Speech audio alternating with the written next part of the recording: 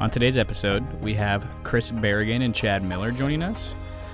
Chris and Chad are both good friends of mine. They both serve mentor, pastor, boss kind of roles in my life. And we're going to talk about fatherhood and what it means to be a dad, what it means to father, and what that looks like in 21st century America. So I'm excited for you guys to hear from them. Let's dive on in.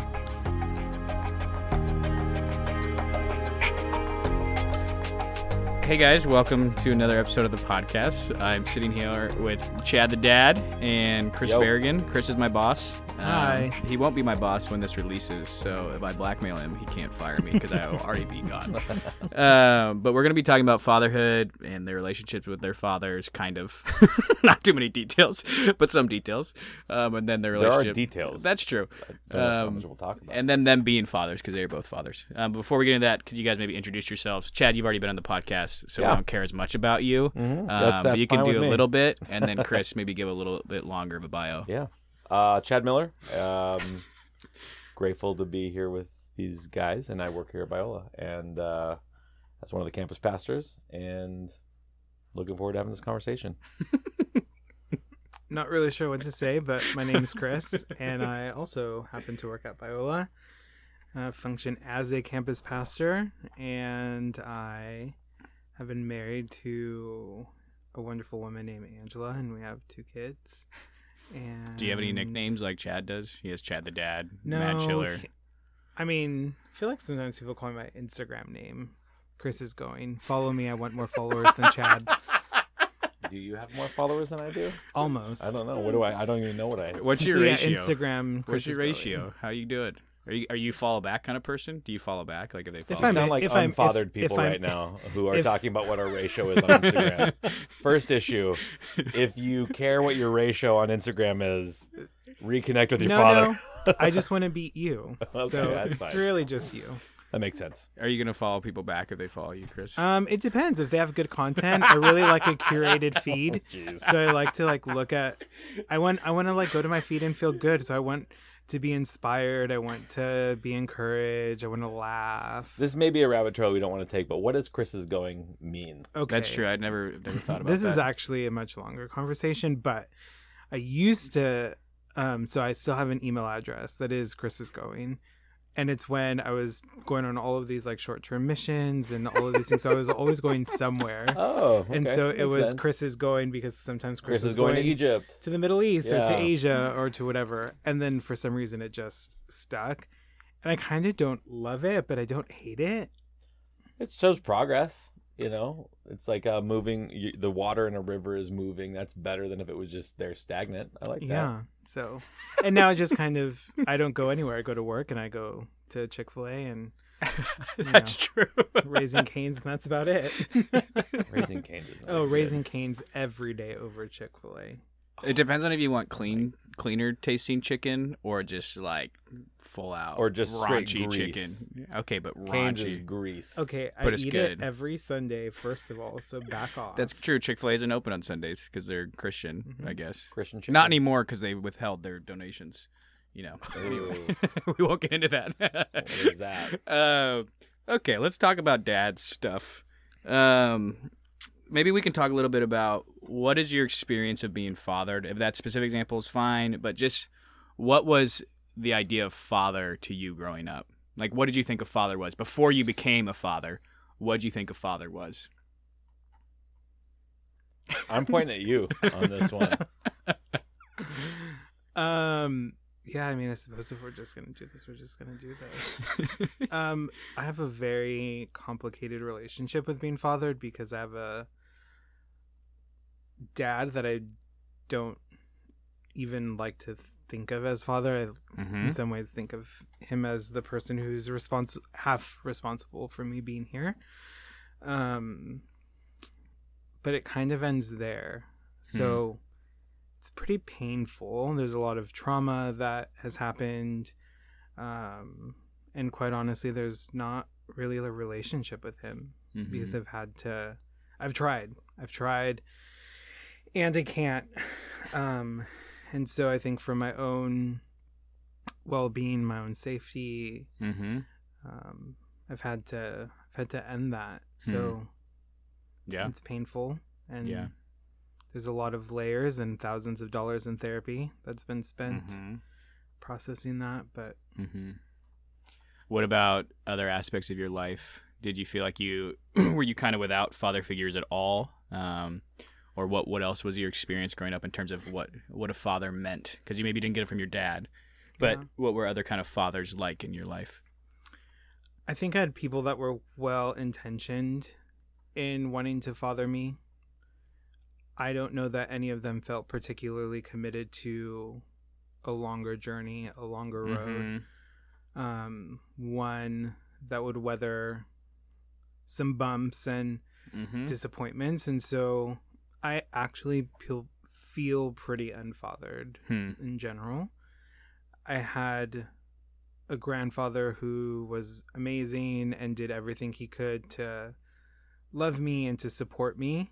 And so that's about as close to fathering as I can wrap my mind around, is having like a really good grandpa. But my grandpa also enabled my father to continue to inflict pain on the family. And so even that's weird, because I'm like, you're actually responsible for some of how this has played out, and yet I do feel really loved by you.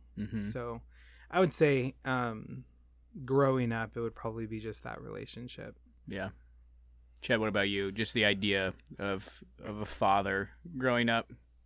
Yeah, I think if my broadest definition of father in some sense is that anybody who brings me up into becoming myself, like, and I think that's done by showing me what that person is like, and then maybe and offering to me, maybe you can become like me.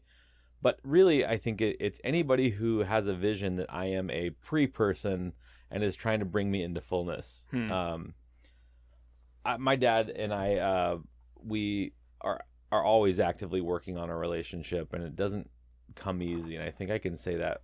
I think he would say that too. But there have been ways in which at times he brought me up into myself. But I can also give my mom credit for some of that stuff too. And I wonder, Chris, for you too, when we say fathered, I think we get real gendered with that. Oh, yeah. But I think, I'm thinking about even a basic motif of my mother is the one who knew how to swim in our family. My dad was born in Missouri. My mother was born in Manhattan Beach, California. And so they grew up at the beach and negotiating waves. My mom went to Maricosta High School, which is a like surfing legendary school. And we would go to grandma's house at the beach when I was a kid. And it was my mom, not my dad, teaching me how to be brave and courageous out there in the ocean. And it was her shoulders that I was clinging to as I was learning to, you actually go under these waves, and the facing all of that backward fearfulness with my mom, So my mom fathered me, I think, in those things as well. And and others did as well. But I really want to keep, for me, as I am a dad, I think I really want to just be what I'm doing here is bringing my kids into the fullness of who they are.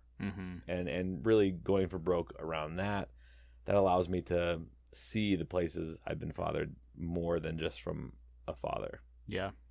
So maybe diving into that a little bit more. Now you guys are both fathers. So what has kind of changed in your minds about your previous idea of what a father was until now, how you were trying to father your kids? I mean, kind of along a similar conversation, or like what Chad was saying, I think I thought that being a father meant that I had to exert an incredible amount of masculinity. Like fatherhood and masculinity were synonymous. And I'm finding that that's not actually true. And so I think I know that I felt very afraid of being a father because I didn't feel like I was gonna have what it took or what it would take to be a good father. That somehow I would experience a deficit because of my own experiences and realities, and so I didn't have enough masculinity. And I'm finding that I'm actually a pretty good dad. I think I'm trying to believe that as it's being shared, like, hey, you do a really good job at this, that, or the other. Like, you're a really good dad. And so I'm discovering that being a good father is not gendered necessarily. But that that being a good father is when I bring the fullness of who I am to my children, and I allow them to see as much of me as I know, as much of me that I can be aware of, and that I'm there to journey with them. And that all of who I am, when brought to the table, actually makes me a pretty good father. And that I don't have to be this construct of what I think being a good dad is supposed to look like.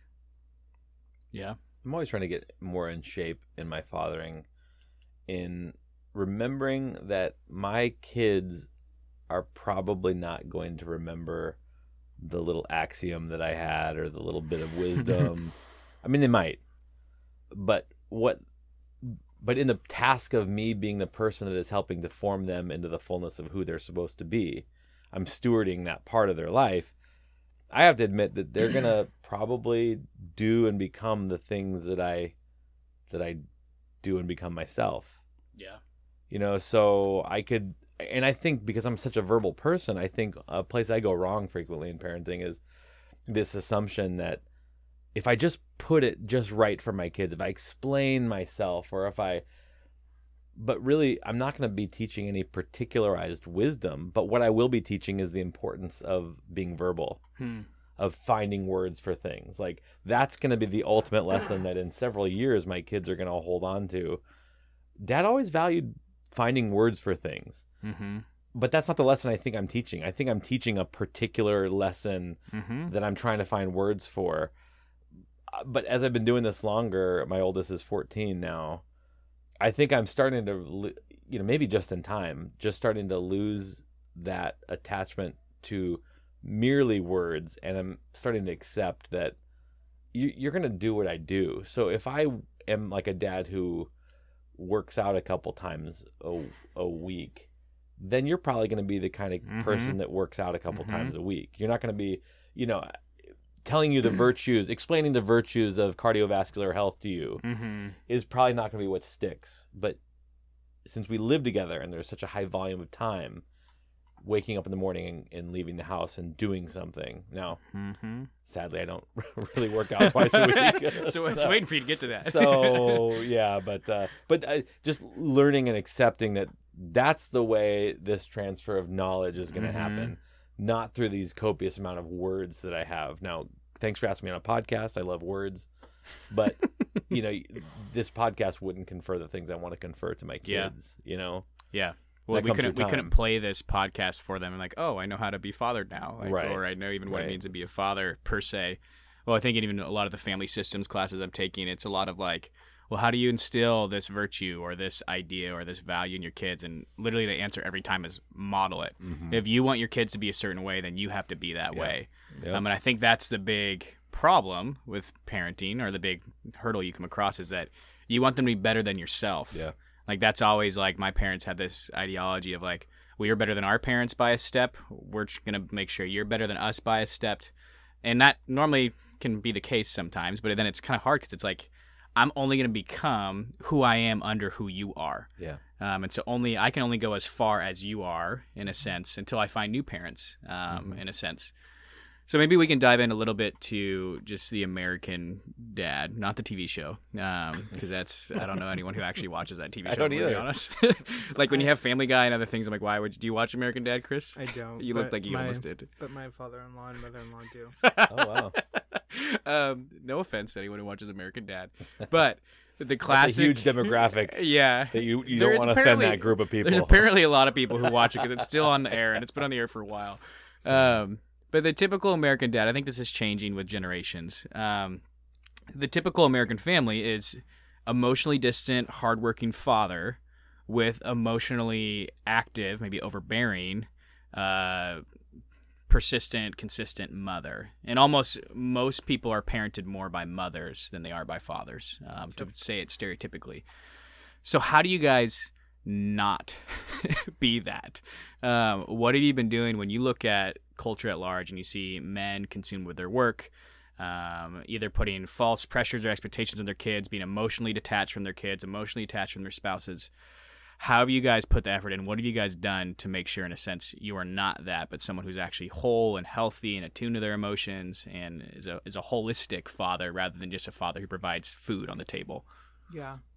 So I'm home 1 day a week with my kids, and so I work from home on Fridays, and I do my absolute best to get as much done in their nap windows and things like that. Sometimes it's successful, sometimes it's not. But I think even just that of like going to my boss and saying, hey, this is a need that my family has right now. It's not going to be forever, but this is a particular season that we're in, and it would be really helpful if I could have this time to be with them and to be given that blessing and saying, yeah, go for it. This is something that is going to be good for you, which will ultimately benefit our team. But yes, please go be with your family. And so I think even quite literally being home 1 day a week kind of sets that off a little bit, where it's not an expectation that my wife is the one who is home. And she does happen to be home 1 day a week with them as well. But I think that equity in the shared care and upbringing of our children, like we've really kind of taken that pretty, like I'm not saying we split it 50-50 because that would not be, that's like not true of That's not anything. true, like delegation or parenting. It's 50-50. But I would say we both show up 100, you know, for lack of a better way to explain that. So but we cliche. just, I know. Also mathematically impossible. I Whatever. know we're moving past it. Okay, well, Jesus is 100, so. Wow. But I think even just from a very practical standpoint, where we both show up to raise our kids. Yeah. And it's not her job more than it is my job. And so it's really funny. My daughter has dance class on Saturdays. And my wife's actually not ever taken my daughter. I've been the one that has just kind of worked out to take her on Saturday mornings. And I'm the only dad there. And it's like just a bunch of moms, and then there's me. And even that is a real interesting, like, oh, why did we not even give a second guess to like, actually it's easier for you to take her on Saturday so I can do this and be home and do these other things. And so yeah, just kind of keep doing that. And so like where maybe the mom would have been the one to take her to dance and the dad's the one who takes the other kid to baseball. Which is funny because I would argue in sports games, still generally I'd say there's more moms than dads showing up. Yeah, probably. Yeah. But I would probably, so this is like a whole other thing, but where my wife played sports, she's played basketball for the majority of her life in school. And I'm like, which way is the ball supposed to go? Like, it's just not how I'm wired. And so where, yeah, I'm pretty sure that if my daughter had basketball, she would probably be the one taking her, because and probably shooting with her out in the backyard. Oh, for sure. And probably doing all Well, that. they probably wouldn't want you shooting with her. No, I'm Mess up her terrible. I form. could barely Yeah. play. I think it's called horse or something. Like I'm not. I'm not good at that. So it just basically to say what have we done is we've just kind of fallen into these patterns that don't feel normal, where we end up in different spaces with our kids, and yeah, like we just kind of don't subscribe to a lot of normal ways of. Well, and I think something unique, Chris, is that like even working in a Christian institution, being a pastor, you still in a sense had to go. They gave you the blessing, but you still had to go ask for the day off. You still had to go ask probably to do some different things. The reality, I think, of fathering or just parenting today is that your work environments are not going to be like, oh yeah, go to this game with your kids. Like they'll be like, no, you need to stay overtime to finish this up. They're not going to be caring about your family. So it's almost like you have to work double time, because you're naturally going to be doing whatever it is that will be negligent of your kids. But then second, all the pressure culturally to get ahead, to be more successful, to move up in the company, it's all of like the against parenting in a lot of ways. So you have to work harder in a sense just to be more present. And that's something that honestly has come up in conversations with like colleagues and even my boss, where I'm like, I just kind of always feel like I am not meeting the bar. Like, I'm so sorry. Like, I always feel like I've never given enough in that week, that I always need to be doing more, which is a weird experience, because then I feel like I'm not being a good enough dad, because like I should be doing more as a dad, and I should be doing more as a colleague, and I should be doing more at church, and just all of these things. And so I always sort of like feel at a deficit, and I feel that's a pressure that's very, very real. And the interesting thing about kids, even in my story, all of us kids would agree we'd rather have dad be less successful in his business and more present in our lives. Sure. We'd rather have less money, a smaller house, less cars, less trips to Disneyland, less of that, if it meant more presence. You can't voice that as a kid. You don't really know. Sometimes you'll be like, Daddy, I want to be with you, but that's it. But there's not that interplay until you get to your 20s, and then you already moved out of the house, and you're like, oh man, I wish that was different.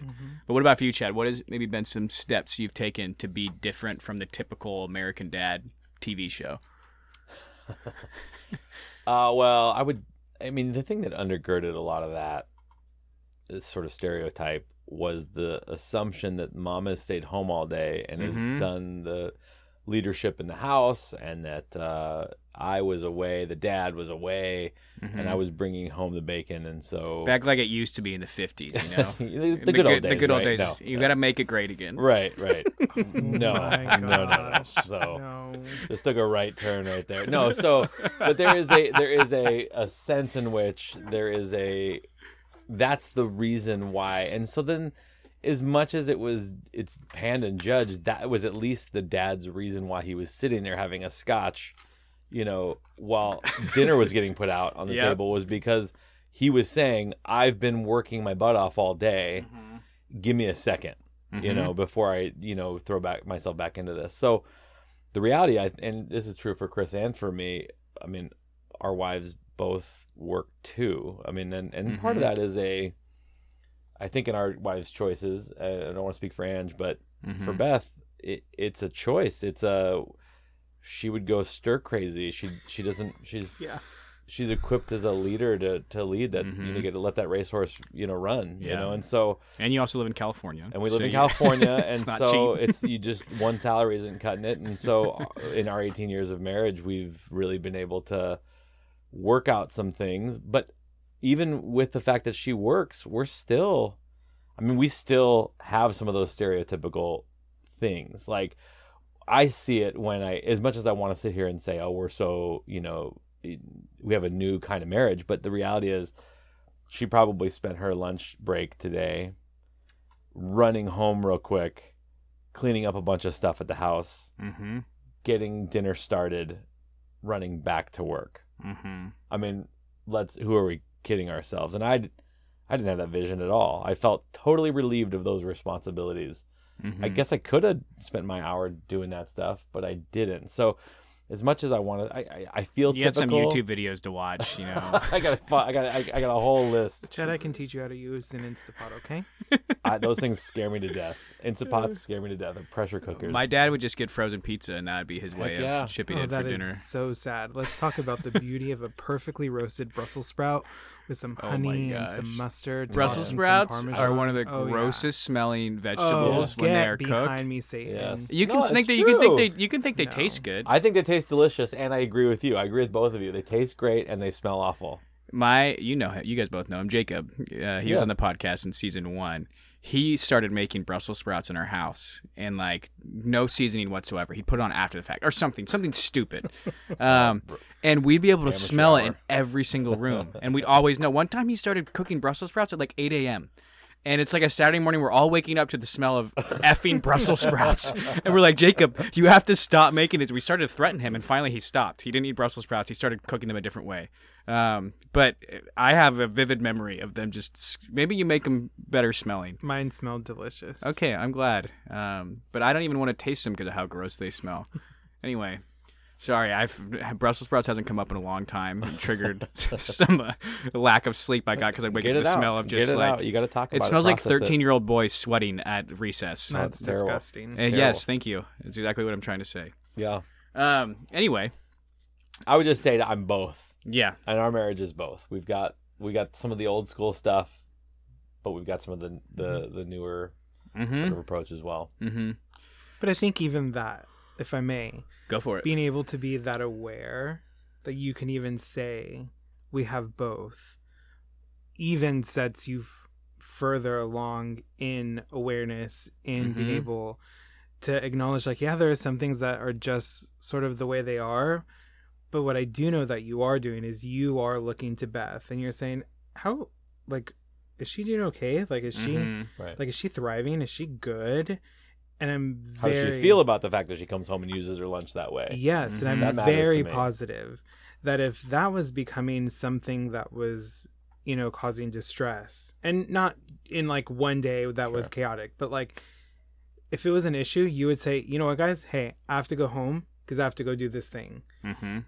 Because you do it in other ways. There are other ways that you show up for your kids to do these rhythms, these routines that might more typically fall on that of the mom, but you step up and you own that, and you do it. And well, I'm willing to do that. Like I don't know when this podcast is gonna come out. This currently happens to be close to Thanksgiving. I think it's gonna come out in May. Okay, so we just so you can say things if you want to quit your job in May. You can say whatever you want. It's December 11th right now, and so we just came through a late Thanksgiving, and my whole family, my extended family system does get a little bit exposed at a holiday because it is the women running around doing almost everything. And then it is the guys immediately who feel free over the responsibility to clean the crap up. It's disgusting. And then we watch football games we don't care about. We watch football we don't care about. And so I do make efforts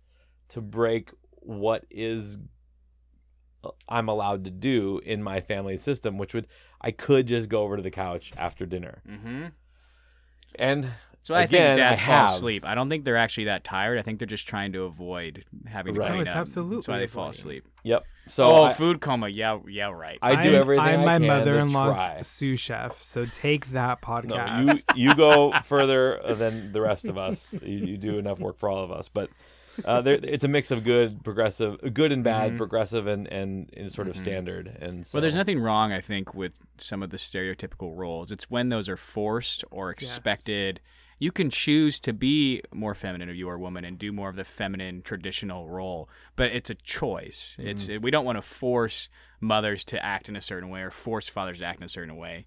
They act according to their gifting, according to their personality, according to what the need presents. Right. It's when we like force it where you have to stay home and clean this all up because I'm working, kind of thing. Or you need to go home and do this, or I can, I'm the one that does this. Right. It's when that's kind of forced, I think, is when we run into trouble. So maybe talking a little bit about God, and we won't spend a ton of time on this. Not that it's not important, but what has it been like? Scripture uses fatherly language for God. It uses the word father explicitly. It also uses motherly language for God, although not using the explicit mother term. But how has your idea of fatherhood, even now to this day, impacted when you read those texts of God as Father? How has that changed how you view God? How has your view of God changed because of your view of Father? Just kind of what does it look like, and then we'll go into something else. I would just say that I cultivated an awareness, at least in my prayer life, that the ignition, in other words, the starting of my prayer time, whatever that is going to be, I do have to take a little bit of time. And there's a guy that has been in my life, a therapist that I've had over the last 15 years, on and off, who holds a place in my heart as a father. And so, because I know that my prayer life and my experiences of fathers, those two things are really mapped over each other, that I know that I'm going to, when I come to God, I want to come to God as close to how God is coming to me as I want to match up with him. And so I do go through a little bit of so I'm about to pray, and my internal self-talk is, this is more like talking to Keith than it is anything else I know. This is more like talking to Keith.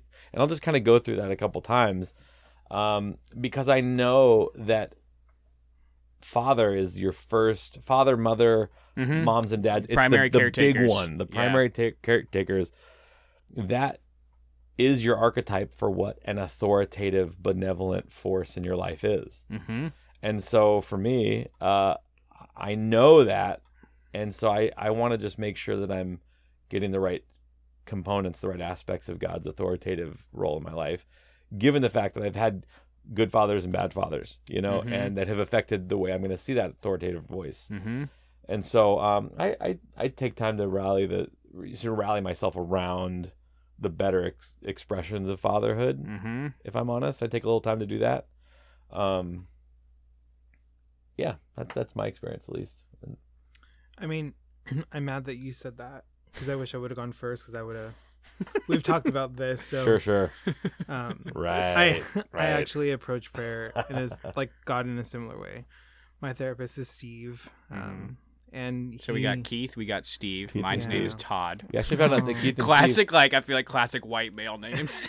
Keith, Steve, Keith and Steve know each other. We just found that out. That was weird. That's cool. Yeah, it's this. They could talk about you actually, guys. Chad could. There was this moment, and if we can scratch this if we need to, but I feel really emotional right now. Whew. So I actually don't know where you're going right now, so Chad went. I'm excited. Chad went on a retreat, and at this retreat, my Steve and his Keith were there, but I was go to the same church, and so there's Chad being cared for by his Keith and your Steve, my Steve, and there was this moment that Chad texted me, and he saw Keith and Steve. They were they were two out of four people running this retreat. It was an awesome retreat on the Psalms. It was in Malibu. It was incredible. And they were two of the four basically staff of this thing.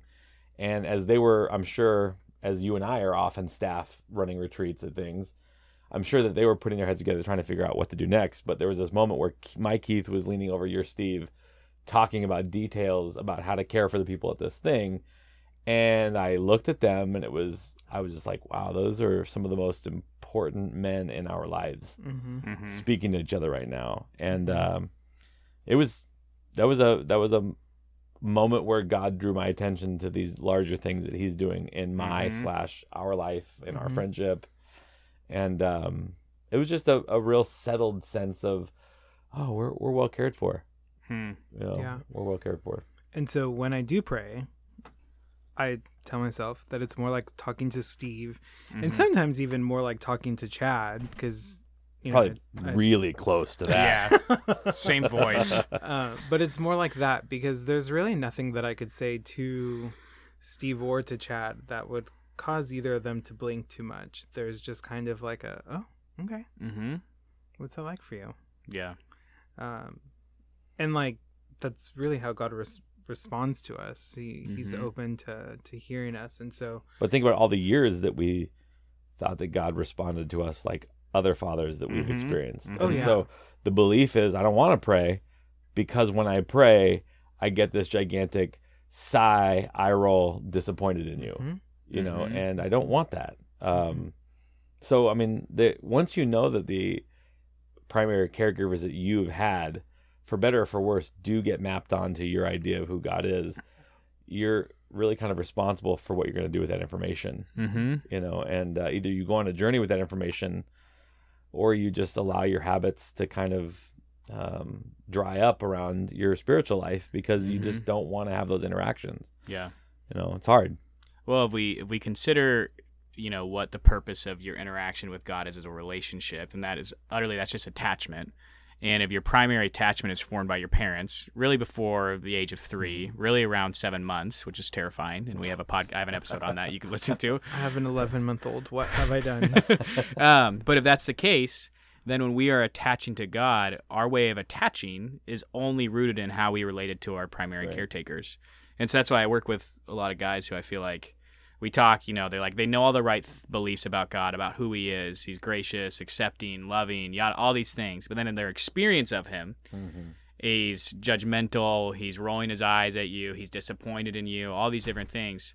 And so it's interesting to just see, like, that always seems more like their dad than like what they believe about God. And there's a reason they can't synergize, their experience of God and what they read about God, because I think they're struggling to attach until they find a Keith or a Steve or a Todd, a new, even like subtle figures. Like I had a basketball coach in high school who was like the Coach K of Arizona high school basketball. He has like 1,000 wins. And so he's worshipped as like the supreme authority figure for basketball in Arizona. But he was hopefully he's not going to listen to this. Is not a good guy. He'd pull you if you made a mistake. Like as soon as you made a mistake, he'd pull you out of the game. And a lot of my relationship with God, I'm realizing, has been on this basis of like, I'm good. Oh, I mess up. Yeah. Okay, punish myself, pull me out of the game for about whatever the punishment time is, and then I can get back in. And here's a second chance. And one mistake, I'm out. So even in like secondary attachment figures and authority figures, we project that onto God as Father. As long as we're telling stories. And again, use this if you like. We, on basketball coaches, and your wife, we've gone basketball quite a lot here, actually. But love basketball.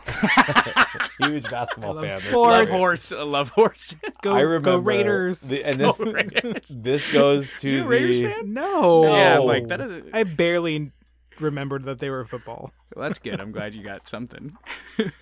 Anyway, back to you, Chad. There was a coach that I had that was similar, and this goes into the file of like fathers that you have, and it's for better or for worse. We will make anybody who is authoritative can become, I'm doing air quotes, but father. Yeah.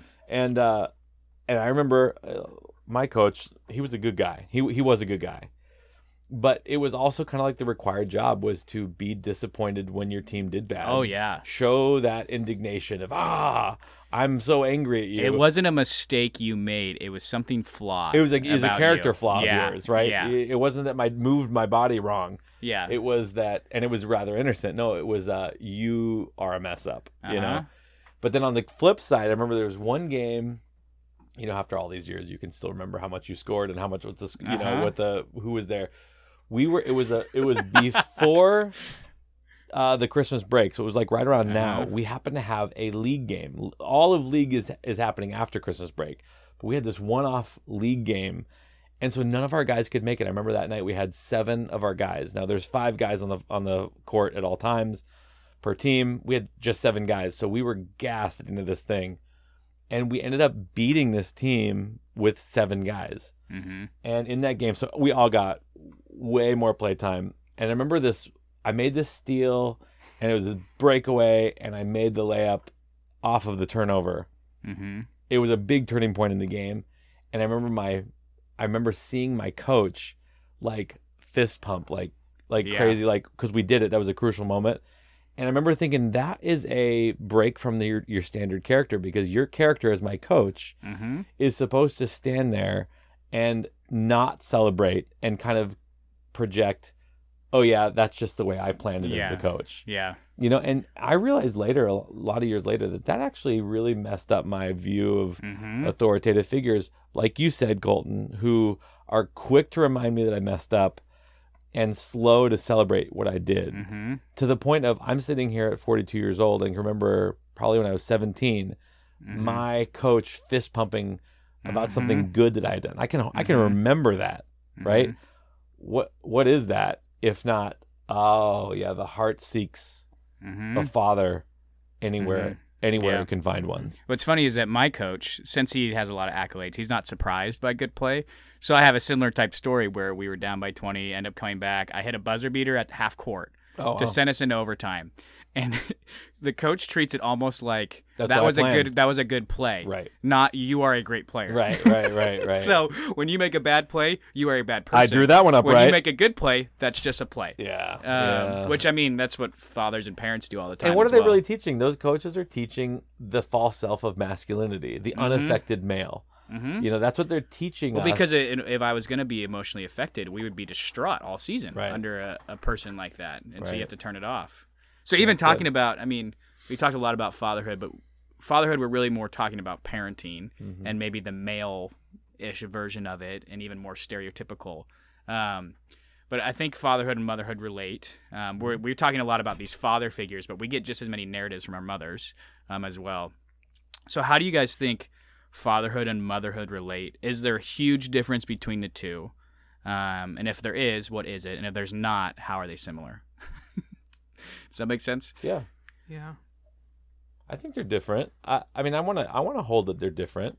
Motherhood and females are different, and there's things that in very general ways, but just so long as you're open to the anomalies or open to the specificity of the individual who's in front of you. Again, if I would go back to my definition of fatherhood or just parenting, really is anybody who's interested in bringing me into the truth and the fullness of who I am, then yeah, my mom was responsible for so many things about who I have ended up becoming, that I'd look at her and say, hey, thanks, Mom, for bringing me into the fullness of who I am. So I mean, there's an emotional center that can be taught, I think, by our moms, from good or for bad, good or for bad. But I wasn't learning anything emotional from my father or from my fathers. You know, coaches didn't teach me about emotional life. But I think they told you even more so to shut it down. Right. Absolutely. Yeah. You can have those feelings, but they're not going to serve you in any way. So just get rid of them. Yeah. They're real, but they have no purpose. Right. Yeah. Right. So, I mean, I've absolutely been brought into the fullness of who I am by my mom. And I think it's absolutely related. I mean, I would say I think they're different. I think just there's a practical, even biological experience that is going to be different, right? So my wife carrying and birthing both of our children, the ways that her body literally responds to them when they were infants, and even as their physical needs changed in breastfeeding, when they were sick, their nutrition needs shifted. Like, her body just does it. It's magical. And there's something so just mind-blowing about the design of a mom, of that power, that strength. So I do see difference, but I almost see the difference more. I don't know. I want to. What am I trying to say? Like, I want to.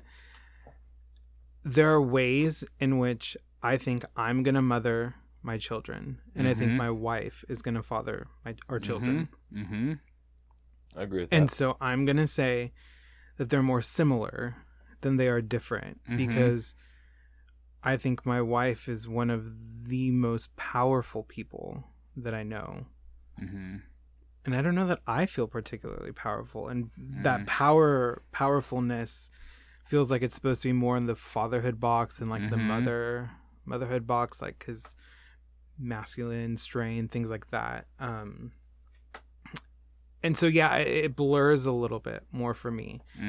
But even in the blurriness, I see distinct differences in the ways that our children engage with us. I think there are ways that I am a father to my children in a way that my wife will not be able to father them. And I think that's some of why we experience some of the deficit that we do, because my mom fathered me and it wasn't enough. Yeah. And it's not because of her. It's just what she was. The need was so great. The need was so great, and what she was capable of providing or not.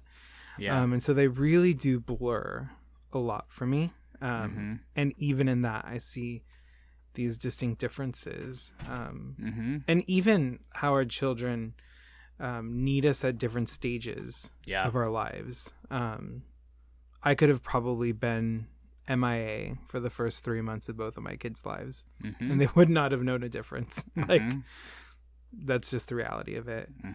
But now,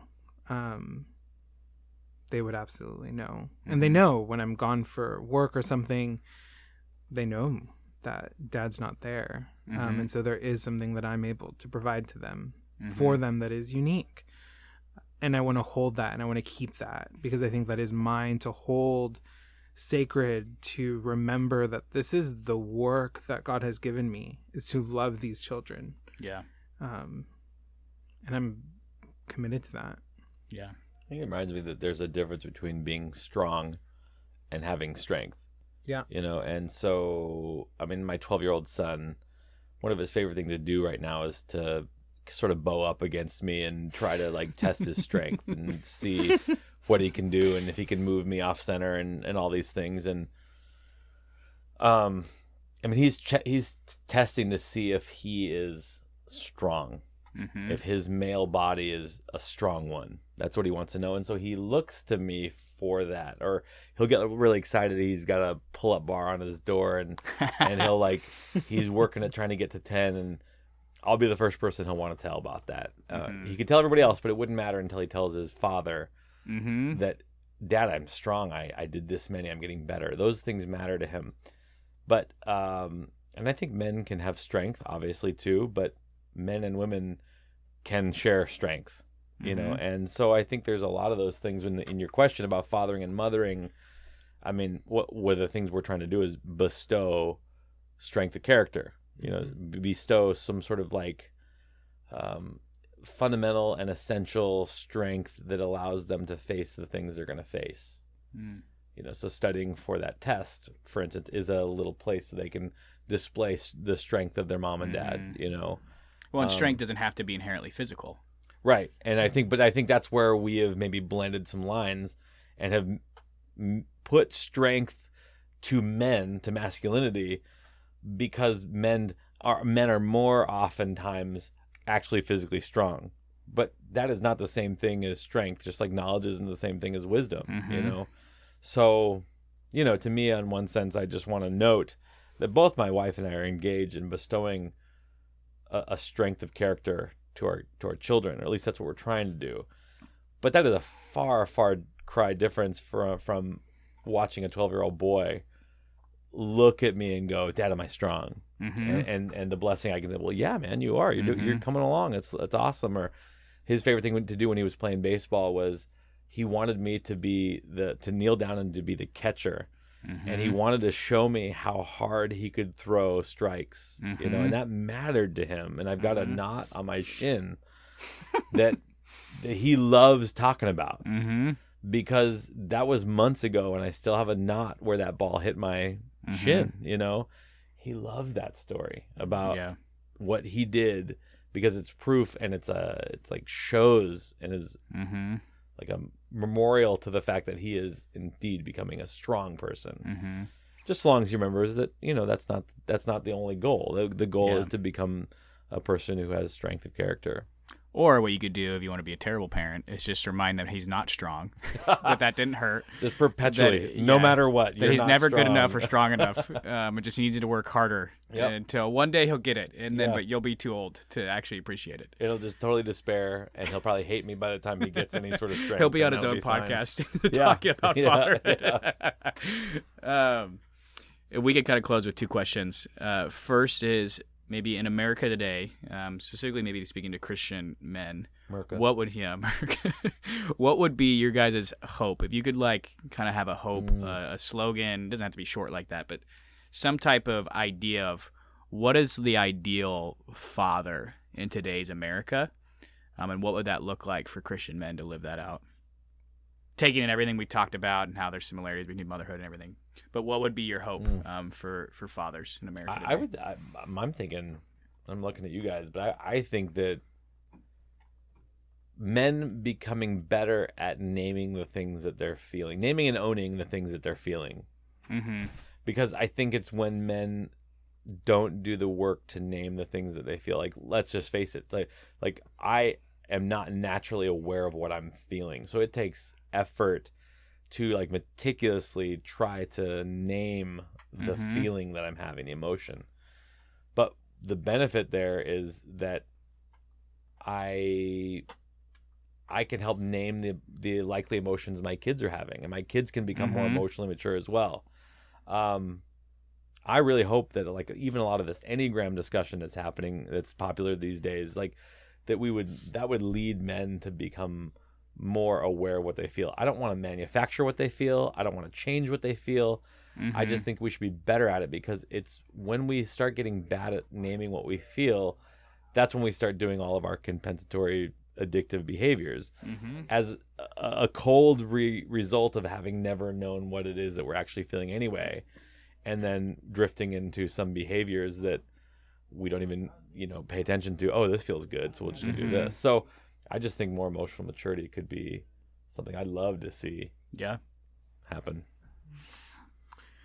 I think I would hope that fathers would hold the office of fatherhood as sacred, because I don't know that it is. I think so many guys just kind of check out and kind of fulfill a certain set of duties, but they don't hold the sacredness of the role in a way that feels weighty. I remember when we found out that our second child was a boy. I mean, this came up in therapy for a long time. And even telling Chad, like, when it was all happening, like, I don't know how I'm going to do this. Like, I do not feel equipped to father a son. There was, like, grief involved in that. Like, it was overwhelming. And I think it's because, and yes, my own trauma, my own stuff, but I think because I hold this role sacred, that I know that there's so much that I'm responsible for. And are my children going to be perfect? No. Should I start saving now for their therapy? Probably. That's okay. Yeah. But there are ways that we could, as fathers, acknowledge the sacredness of the role that I think would completely change the way that we approach how we love and care for our children. And I on that, I would close at least my observations with this is, and I don't think that this is going to be too embarrassing for my 14-year-old, but just this in the sacredness of it. It's that just like my son is looking to me to see what my face would look like if my face was confirming that he is indeed strong. I'm noticing even too that my 14-year-old is doing that with boys. And like, what does dad think about boys? And is dad is a guy in my life. And I want to learn how to negotiate relationships with guys. Well, I got dad right here. And so I even have a sense at which she's experimenting and testing, and like she'll walk up to me and just interlock her arm to my arm. And I can see what's going on there. She's in the sacredness of that moment. She is testing out what it feels like to be with a guy, and she's seeing how does this feel, and she trusts me to help shape that with her. And I don't know that there's a lot for me to do, but there is a lot for me to be aware of. Like, oh yeah, this is happening. He needs to know if he's strong. He's going to look to see if he can recognize that in my face. She's looking to figure out how to be with these mysterious guys, and she's going to look to me to see how to do that. That to me is, I think what you're saying is, those are those moments where I think I just regard them and label them in my heart as, oh yeah, that's a sacred moment right now. She's doing that, and she's building some basic building blocks of her life right now, right in this moment. Wow, that's sacred. Well, as a father, when your daughter does date a guy, and if the guy she dates, I mean, fathers are normally pretty critical, especially of the guys their daughters date. But for me, the more I study family development and psychology and how our brains work, it's probably more your fault as a dad and what guy she's into because of how you interacted with her and how you parented her, compared to just blaming her for somehow having bad taste. You gave her that taste. Right. You and her mother gave her that taste, and other authority figures in her life. So speaking of other authority figures, the church is obviously, for most Christians, outside of parents, their number one authority figure. So how can the church, what is your hope for the church and coming alongside fathers, itself being a type of father figure. How can the church, in a sense, do fatherhood better? We can stop making it so gendered. Like my gut, I could like feel it in my body. I know you right up to the mic immediately. Like, can we stop having these men's meet nights and these men's rough and tough like things, because it really plays into the false self. And it really does a disservice to the wide breadth of being a father, that it's not all race cars and steak and Merca. Like, it's just, can we not? That doesn't fit everybody's idea of who they are as a man either. No. Yeah. And so I would love it if the church was intentional with fathers in a way that was able to pull out a little bit and say, what is the calling of a father? And how can we cultivate that in the men in our church? So how could they father not only children that are their own, but children that are other sons and daughters in the church that might be 5 or 45, because we all need to be fathered at different stages in our lives and different things. Chad at 40 is not exempt from being fathered, as he shared, and Chad at 60 is going to need a different type of fathering than he's receiving right now. And I am too. 63. At 63, though, I'm not going to need any more. Because everyone else is dead. Yeah. So there's no one older than you. And retirement, because then you just, check out. But yeah, it would be that the church would just stop it with the men's meet nights. Yeah. And if you're listening to this and you're triggered by Chris saying, stop it being so gendered, our barbecue and basketball nights, think of, if the church is the beacon of hope for the world, if it is supposed to be modeling the way of Jesus, what about your masculinity and fatherhood nights, whatever, are actually scriptural, actually biblical? Because we say we're very biblical, but if anything, we look more like we're 4th of July type Christians than biblical fathers. We're 4th of July fathers more so than we are biblical fathers. Because there is none of this NASCAR, which I don't know, it's Southern California. But back to his thing about what is the basic calling of a fatherhood, that's a better question, because what it appears to be, we appear to be answering that question, and our answer to that question is the calling of a father in our churches.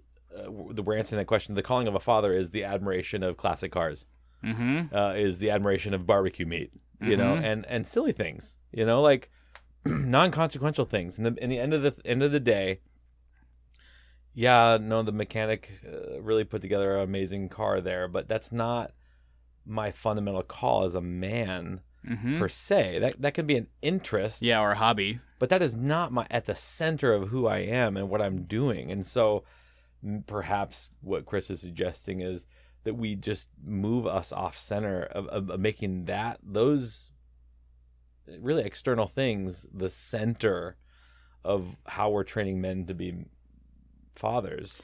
Think about this. Church. We have mops, right? Moms of preschoolers. Not actual like mops, cleaning mops. But we have these groups, mops. God bless them. You need mops. I've never, ever seen an event at a church that was for men where you're invited to bring your kids along. That's a good point. Why? Because men are not expected. Unless if it's a daddy-daughter date and it's about her purity and it's terrible. Oh, good God. I'm not even going to touch that. But think about it. What would it be like to have like a dad's of preschoolers? No one would ever think of doing that. Dops. Why? Because men don't ever stay home with their children, which is false. And so then it leads to more isolation among men. It's a whole thing. Don't get me started. But in a church, we're not even doing that. There's no space for an event where dads come and bring their kids along. It would be weird if I showed up to an event at our church that was for men and I brought my kids in tow. Mm-hmm. No one would question my wife if she showed up to a women's event Mm-hmm. and brought her kids. Mm. Why is that? That's good. And I would say, just as a pastor, I want to remember this too, is that there's a lot of people out there who are really missed by their fathers, and I say that plural. And so for us to take more seriously what our calling is, and if our calling is to be fathers, to father people, and if in any sense that means to bring them into the fullness of who they are, then as a pastor, I just want to accept some responsibility. Like I need to go because I have a pastoral care appointment coming up here in a few minutes. And like, I think my prayer walking over is just going to be, whoever this person is, Lord, would you just give me a heart to see how to bring them into the fullness of who they are? Because I don't know how that person has been raised. I don't know how that person has been cared for and nurtured. And Lord, would the time that I have to spend with this person bring them into the fullness of who you created them to be? If they could take their role more seriously in that regard, that could go really well. That's good. This has been awesome. I'm excited for people to dive into their dad stuff, dive into their fatherhood. That's always fun. It's always nice. Thousands of dollars of counseling coming on the way. I think I calculated it once, and it's probably close to $8,000. So if you want to save money on paying for your kids' stuff, that's the way to do it. Be a better dad. Well, sweet. Thanks, guys. And as always, if you've enjoyed what you have heard today or enjoyed what this podcast is doing and what is it about, it would help us out greatly if you could leave us a review and if you could subscribe to the podcast. This helps us reach other people, and this helps us fulfill what this podcast is ultimately trying to do, which is bring hope to those who are trapped, those who are struggling, and those who are wondering what to do with sexuality. We hope that Chris and Chad's words today encouraged you in your fatherhood, reframed how you view what it means to be a dad, and ultimately made you feel hope for your idea of parenting. And as always, may the God of hope fill you all with joy and peace in believing, so by the power of the Holy Spirit, you may abound in love.